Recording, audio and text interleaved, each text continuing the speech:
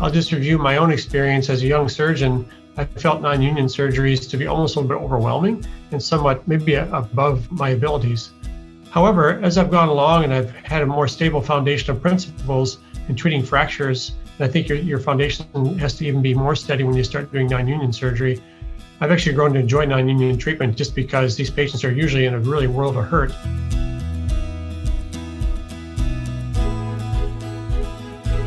Welcome to the OTA podcast, your home for conversations with leading experts in orthopedic trauma. Please note that the views expressed on this podcast do not necessarily represent the views of the Orthopedic Trauma Association or its members. This message is from OTA sponsor Bioventus. Treating non-union fractures can be challenging, especially in today's environment. Exogen may help. For 25 years, the Exogen ultrasound bone healing system has been trusted by over 10,000 physicians to treat over 1 million patients. So if you're thinking about using an adjunct therapy for non-union fractures, think Exogen. Learn more at exogen.com/radio. Exogen is indicated for the healing of non-union fractures and for accelerating the healing of indicated fresh fractures with no known contraindications. Hello and welcome to the OTA podcast channel. We're back with the third episode in our non-union symposium. If you haven't checked out the first 2 episodes, I invite you to do that. The first episode, Dr. Dave Goodspeed went over a checklist of 8 principles that are important in preoperative evaluation and planning for non-union treatment. And then the second episode, Dr. Spence Reed from Penn State went over some of the biomechanical principles that are important for non-union treatment. And so now we're moving on to the third topic, which is biological considerations in non-union treatment. And so I'd like to welcome Dr. Jerry Lang, one of my colleagues here at the University of Wisconsin, to go over that with us. Thanks, Jerry. Thank you, Paul. I'm glad you asked me to participate in the non-union symposium. I'll just review my own experience as a young surgeon. I felt non-union surgeries to be almost a little bit overwhelming and somewhat maybe above my abilities. However, as I've gone along and I've had a more stable foundation of principles in treating fractures, and I think your foundation has to even be more steady when you start doing non-union surgery, I've actually grown to enjoy non-union treatment just because these patients are usually in a really world of hurt. And you have to quite carefully craft your plan. I'm glad that Dr. Goodspeed brought out your checklist because we all think about these concepts about we need to put together a plan that's likely to work and one that has a good chance of success.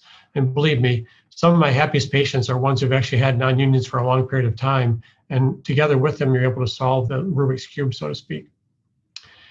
In any event, I think one of the things we need to look at when we're assessing a non-union is how biologically active is the non-union. And I think we talk in general terms of a non-union that has a pretty good local biology in the sense that we see quite a bit of callus at the fracture site.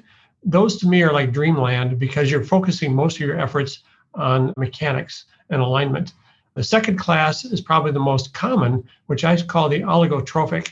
Some callus, not enough to get it done. And maybe this is a fracture that Dr. Reed would tell us, like, maybe it's just asleep. And maybe the stuff there is useful. We just need to kick it in the butt a little bit. And then the very familiar atrophic non-union, we just can't believe there is no biologic response at all. And those are the ones that you really need to focus on. How can I do a biologic enhancement on this fracture, which I think is going to be a key component to the success or failure of your plan. I'm going to leave bone defect out of this because bone defect is almost a category in and of itself, and we use a different set of things in that, particularly when the bone defects are large. But if you have a bone defect you don't treat, it's almost an automatic non-union. So if you think someone's going to develop a non-union due to bone loss, don't wait. Go ahead and try to do the enhancement early. One thing I wanted to mention is I didn't want to get into this too much, but sometimes when we try to look at our biologic enhancement, we should focus on the host first and systemic treatments as well. And I think that getting people to do things that are reversible, such as weight loss, endocrine corrections, vitamin D corrections, quitting smoking, we should do that. But there is also good evidence to suggest that pulsed recombinant parathyroid replacement can help non-union treatment. It does tend to be a more biologically positive drug that's used mainly in osteoporosis treatment. I think we're trying to find this role. I think we all think it works. The drawback is it's very expensive, but I think in some refractory cases, and sometimes just managing them from a patient-host perspective can actually eliminate the need for any surgery. I just wanted to mention that teriparatide or Forteo has had some interest in systemic treatment for non-unions. And we certainly have some successes. So when we think about biologic enhancements, I think we should think about different categories of things. I think probably the least biologically active is what we consider to be osteoconductive. This would be a situation where you're trying to provide some scaffolding for some cells to grow. Maybe this would be cancellous allograft, hydroxyapatite, or maybe some calcium phosphate. These do not have a big role by themselves in non-union treatment. The second one are osteoinductive. These are ones that try to get osteoprogenitor cells to grow. The biggest represented in this class is the bone morphogenetic proteins. And I think that the third class of biologic enhancement is probably the most active and attractive, which is osteogenic. The thing that's different about this is it has live cells. I think the three in this category are cancellous autograft, intermedullary autograft via urea technique, or bone marrow aspirate, which is usually combined with some other additive as well. We have a number of options. I would say that for the majority of straightforward non-unions that don't need a lot of bone, autogenous cancellous bone graft remains probably the treatment of choice. And this is easily harvested from the anterior or posterior iliac crest. We're talking volumes of 10 to 20%.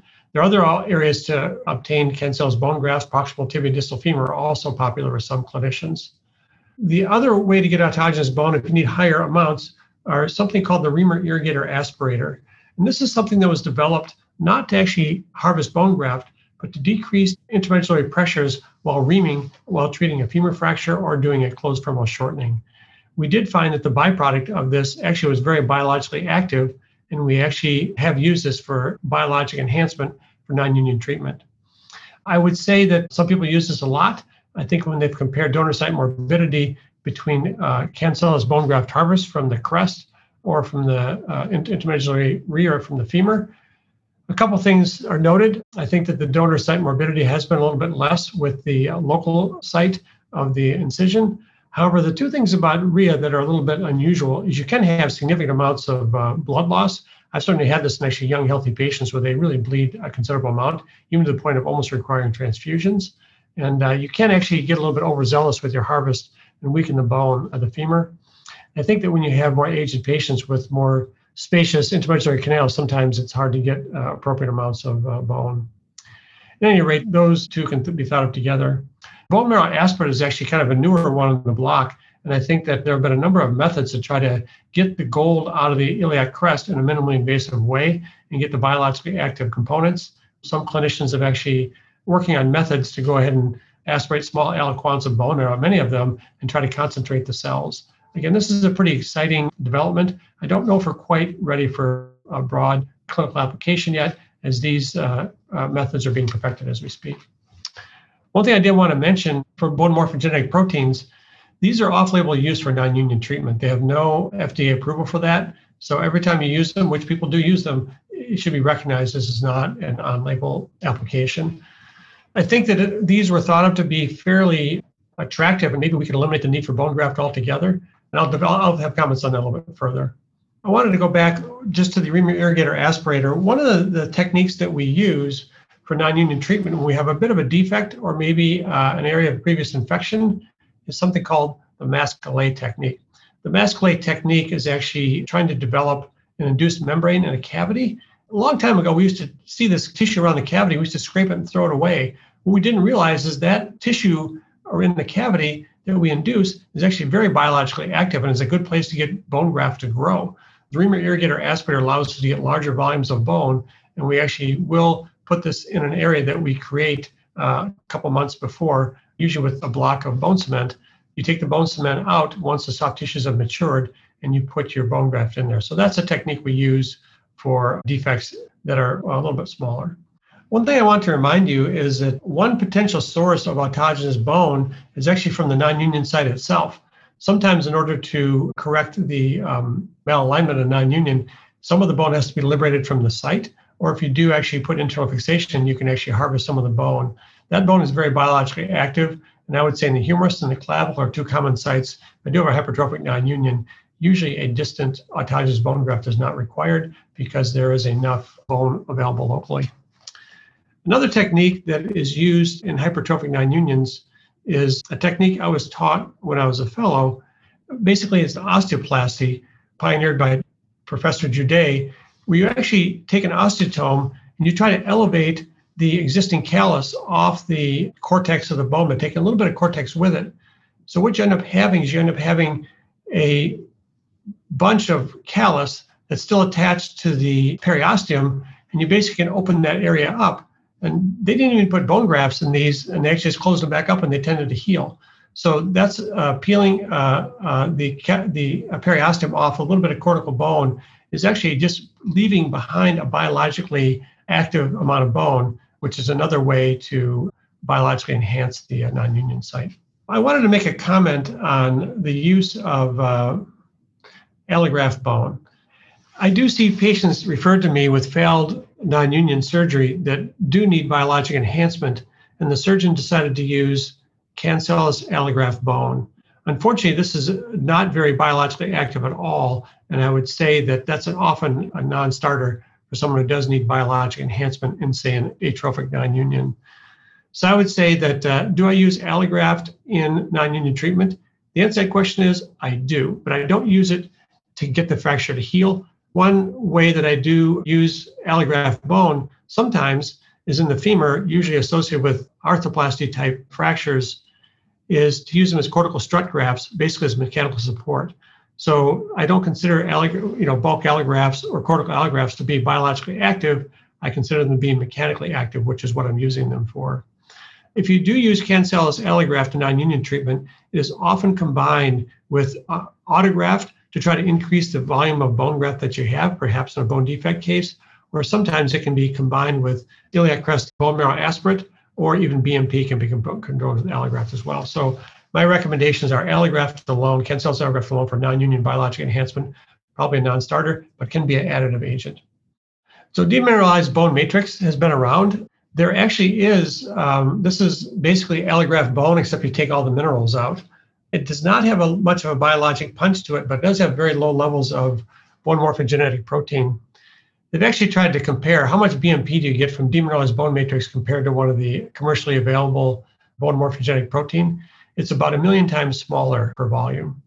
So the nice thing about demineralized bone matrix is that there isn't a large supply. It does have some biological activity, but I would say it's not widely used in non-union surgery as your main biologic agent. I think this leads us to the future direction of biologic enhancement of fracture non-union. Certainly, all the details of fracture healing have not been fully elucidated. The systemic as well as local growth factors are very important in the steps that go forward in getting bone to form, which ultimately leads to the final pathway of bone healing. I think that local delivery efforts are also going to improve as well. So to summarize, what I would say is stick with Dr. Goodspeed's checklist and always make sure you look at the host as well as the local biology of the non-union site. I think you have to also be careful to understand that you got to make sure that there's healthy muscle or healthy tissue where you're going to try to do the augmentation. If you put bone graft on a sidewalk or a very poor area of tissue, it's not going to do anything at all. So you have to have good biology in the local soft tissue for your augmentations to work. And again, I think that atrophic, almost always, oligotrophic, some, and probably hypertrophic non-unions probably don't need to worry about this so much. Again, the future developments we have are very exciting with tissue engineering, use of mesenchymal stem cells, and also, like I said, some of the teriparatide type treatments are also going to take a larger role. So thank you very much, Paul, for having me participate, and I hope you found some of my comments useful. Thank you. Yeah, thank you so much, Jerry. That was a great summary of a variety of commercially available products that are available. And I think as we've done in previous episodes in the symposium, we'd like to open it up to some discussion or questions from our other two faculty presenters, Dr. Spence Reed from Penn State and Dr. Dave Goodspeed here from the University of Wisconsin as well. So Spence or Dave, do you guys have any questions that you'd like to ask Jerry or other comments? This message is from OTA sponsor Bioventus. Treating non-union fractures can be challenging, especially in today's environment. Exogen may help. For 25 years, the Exogen ultrasound bone healing system has been trusted by over 10,000 physicians to treat over 1 million patients. So if you're thinking about using an adjunct therapy for non-union fractures, think Exogen. Learn more at exogen.com/radio. Exogen is indicated for the healing of non-union fractures and for accelerating the healing of indicated fresh fractures with no known contraindications. I have a question, kind of a comment, a question for both Dave and Jerry. It's about RIA. I like RIA. I use RIA. But what I've found, and I think I'm evolving in the way I use it, is sometimes I think I was taught initially to compact it and compress it and put it in a defect. And occasionally I've gone back months later, and what I find is that the inner half of it has never been sort of penetrated by the vascularity.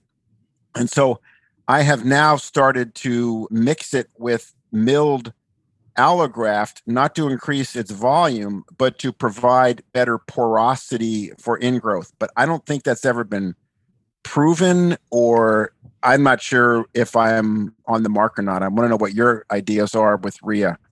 So Spence, when I was first taught how to do RIA, I actually saw the examples of people taking the RIA product, taking a lap sponge and squeezing all the stuff out of it. It's almost like a hard ball, like a snowball almost.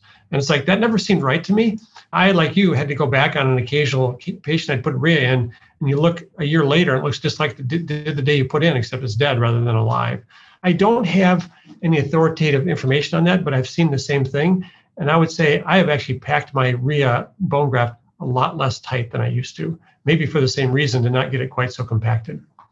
I agree. Spence, we're looking back at a series of RIA usages at our institution and have a series that we're just studying for hopefully a publication, and finding a fair number of failures. And I think one of the things is technique, which you just said, which I think is too tightly packed. There's no way to tell that retrospectively, but as I've talked to other people and watched them or watched videos, that's one thing that I've noticed is I believe that I packed them too tightly. I do think also, just as an aside, I think that open fractures with stripped periosteum, this is really more of a bone defect than it is a strict non-union, but open fractures with stripped periosteum from the shaft portion of the bone defect, I feel that the RIA does not integrate well with that interface. And as Jerry said, you come back later for a follow-up surgery and it looks just like oatmeal. It's just laying there with the same look that it had the day you put it in. So I'm finding that in those situations, I think that bone transport and or acute shortening works better. It's just more dependable. Not necessarily the point of Jerry's talk, but I feel like that's a statement that I just have to make. Yeah, the whole masculate question for me has always been interesting, and I think in the femur, the masculate technique is pretty reliable. I think it's pretty reliable in the proximal tibia, but I think when you get down in the distal third, distal fourth of the tibia, at least in my hands and my partner's hands as well, the masculate technique is unreliable. I mean, everybody will show good cases, but I think there's a reliability issue in that location because of the biologic envelope that's not there in the distal fifth or quarter of the tibia. Mm-hmm. I think one thing that's really helped, Spence, is our abilities in defect reconstructions. I think our options have increased, and we're trying to figure out which ones work best. I think that I wouldn't say bone transport's gotten easy, because it's still kind of tough, but it has gotten a little bit easier. And I think that my preferences have shifted more towards that than doing masculates. I used to do masculates only in my career earlier. I do less of them now. I loved your description of the periosteal osteotome lifting up around the non-union. And actually, Jim Kellum taught me that, and he called it pedaling the non-union, like a flower, like you were pedaling it and opening up the petals of the flower to create living bone grafts. I loved your description of it. He taught me that as well. And what I think about sometimes is I'm making a bone graft pita sandwich. I'm taking my osteotome and just lifting up again and making a space between the bone on one side and the callus and periosteum on the other side. And that's my pita bread that I've split. And then I stick bone graft inside my pita bread, which that I've done that a number of times. But I think of Dr. Kellum fondly whenever I do that, which is a pretty standard treatment for me for non-unions. I learned that from Jerry when I was a resident. So we must all trace back to Kellum. Hey, Spence, I was just curious. Talking about biological augmentation for non-unions and allograft with biologics alone with no autograft. We don't use that much here. And I was just curious your thoughts on that. I would say we use allograft mostly for, like, as a hamburger helper for increasing the volume of the graft or increasing the porosity of the graft. But as a standalone non-union biological enhancer, allograft plus BMP or allograft plus some other biologic with no autograft, do you use that very often? I would say Paul, we probably use that not much here. What do you think, Spence? I would say that it's only in situations where it's a terrible host and there's terrible donor sites. Paul, you got thoughts on that? Where that's what I would use, a terrible donor site where the pelvis is just going to be mush, and yeah, that would be it. I think the other thing too is sometimes people think it's like, maybe if I do an autograft and add BMP, I'll have a super sauce that'll work for sure. I don't think that's been substantiated, but I think some people have those thoughts. I've certainly used autograft and BMP together when I have a very large acute defect. Whether they were necessary or not, I don't know. Yeah, I was going to ask that question. We've talked a lot about, I think a lot of the literature is discussing, RIA versus autograft bone. But one of the questions I was going to ask everybody was, when do you pull the trigger and use BMP in your experience? And I would say in my relatively shorter career compared to you all, I have only used it a few times, but it's in situations in which there is compromised local soft tissue biology and or you're elevating a flap and you essentially don't ever want to have to come back. So you're essentially throwing everything at this non-union. But I typically, as you guys mentioned, will use it in conjunction with some autograft that has been harvested, possibly with allograft to expand it. But because again, the BMP itself typically needs to have some structure that's added to it. But I think that's a question for you all as well. Are there certain factors or any of those components of the checklist that Dr. Goodspeed mentioned, or any certain combination of those checklist items that will almost reliably cause you to pull the trigger and use BMP? So Paul, I would say that I was very excited when BMP came along. It never really played a large role in my practice, but I would say it's actually decreased. So I don't use it as much as I used to, and I don't use it that much to start with.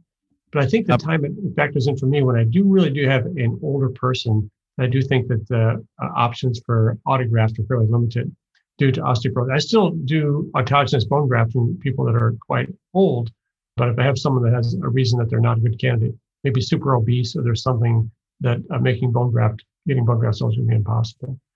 And Spence, could you repeat what you had said about that one particular circumstance in which you tend to reach for BMP? It would be a host who's terribly debilitated, who I think that either the bone at the donor site is not going to be good, or that the donor site harvest is going to be morbid. And again, it's not common, and it's usually somebody quite old. I want to make one comment about use of BMP is I used it one time in an acute fracture in a proximal tibia, kind of like a Schatzker 6 with a big segmental defect. And I put it under a flap and the flap went down. The entire knee ossified and fused. And that's been reported. And so I will warn you, if you've got something that's communicating with a capsule of a joint, don't use BMP. Good point. Word of warning. I have two other questions. First one I'll ask to Jerry, and the second one I'll ask to the panel. For Jerry, you mentioned one of the potential complications that probably most of us who have done RIA have seen to some extent is significant blood loss. One of the other reported complications is iatrogenic fracture. Have you seen that, or have you? Dave and I have both experienced that. It's fairly early in our experience. I'll talk about mine. I was happened working with my favorite residents, and all of a sudden, somehow during the middle of the case, the guide wire somehow got outside the femur. I'm like, how did that happen? And sure enough, we knew that we had created a hole in the femur. I thought about putting a nail down prophylactically, but I did not. And the patient came back 2 weeks later after falling out of her bunk bed and broke her femur. So we had to nail her femur 2 weeks later. I think if I did run in that situation now, I'd know enough to actually drop a nail down before that were to happen. Mm-hmm. How about you, Goody? Somewhat of a similar experience, an aggressive reaming and not being careful enough to monitor it on a lateral view with a guide wire bent, trying to get as much as we could out of the distal femur. And I think that's risky, and reamed through the shaft, made an iatrogenic hole in the shaft, sent the patient down the next day for x-rays. And while she was getting the x-rays, she snapped her femur. And when we had to bring her back for a nail. So it definitely happened to me. Yeah, that RIA tip is very sharp. It is very sharp.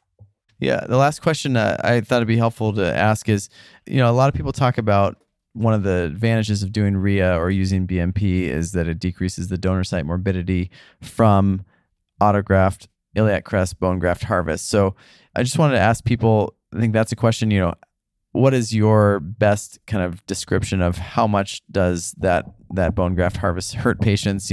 How much do your patients complain about the bone graft harvest site, whether anterior crest or posterior crest? And then I think the second question that you can answer both together is do you feel like there's a pretty reliable volume of bone graft that can be obtained from anterior crest or posterior crest? And do you consider that? Have you seen sort of a relatively consistency? In my hands, I can always get X amount of cc's of bone graft from those different sites.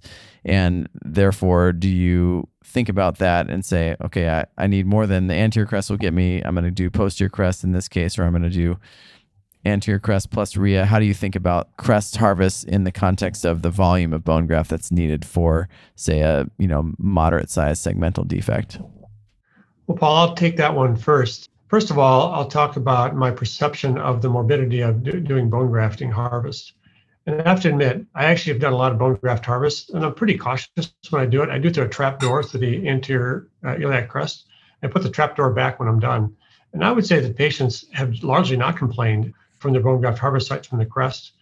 I have had patients that actually have had RIA, and they actually don't even know we actually took bone graft from them. That's how little they hurt. But the majority of patients do hurt back there as well. So I would say slight nudge to RIA, but not by a wide margin.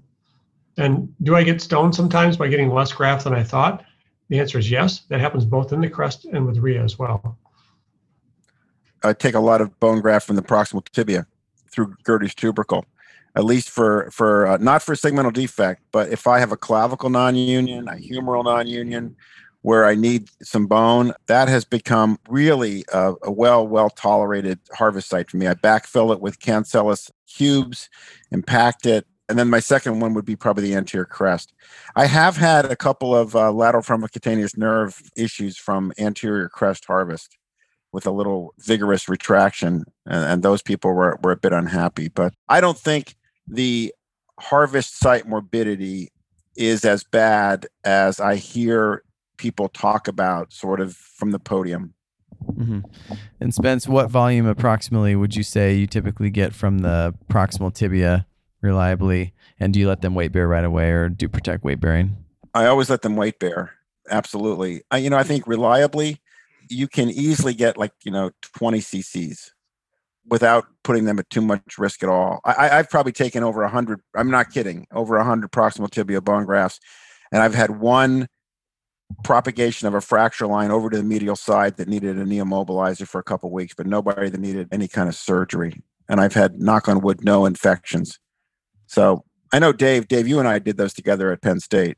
Yep, I agree. I use proximal tibia. That's my go-to harvest site for moderate amounts of bone graft, which is what I think you asked. And Spence, I think you might even be able to, probably underselling it. I think it probably gets a little more than 20 cc's, 30, 35. If you use curved curettes, I backfill it with allograft. I do think that's pretty important. Before I started backfilling many years ago, I had an opportunity to have an MRI on one or two of them, and they do form a cystic lesion if you do not backfill it. Once you backfill it, though, it heals up really nicely. So I think that's my favorite bone site for least amount of morbidity. Weight bearing is tolerated right away. Do backfill it. If I need even larger amounts, I probably feel I can get a larger amount from the crest. It's probably more likely anterior than posterior because the patient is more commonly supine. I mean, I think it does hurt a little bit, but I try to avoid the crest, particularly in highly obese patients, just because of the wound is in a kind of a crease. If I do have to take bone graft from the crest in obese, I would use an incisional vac dressing. And then RIA, probably the largest amounts, but we've had some failures, as we talked about earlier. Great. Well, that was a fantastic discussion, just hitting on a lot of points that were covered in Jerry's talk and are relevant to the discussions, the pre-op planning and everything. So we really thank you again to all three of the faculty for your contributions. And this wraps up the third episode in this non-union symposium. And so if you haven't listened to the first two, again, check those out. Our final episode, which will be coming up on the OTA podcast channel, will be a discussion of some cases illustrating some of these key principles that we've been discussing over these first three episodes. So be sure to look for that. And again, thanks for listening to the OTA podcast. Thank you for listening to the OTA Podcast, a Convey MD production. Make sure you don't miss an episode. Subscribe to the OTA channel wherever you get your podcast. And to learn more about becoming a member and providing the highest quality orthopedic trauma care, visit the Orthopedic Trauma Association at ota.org.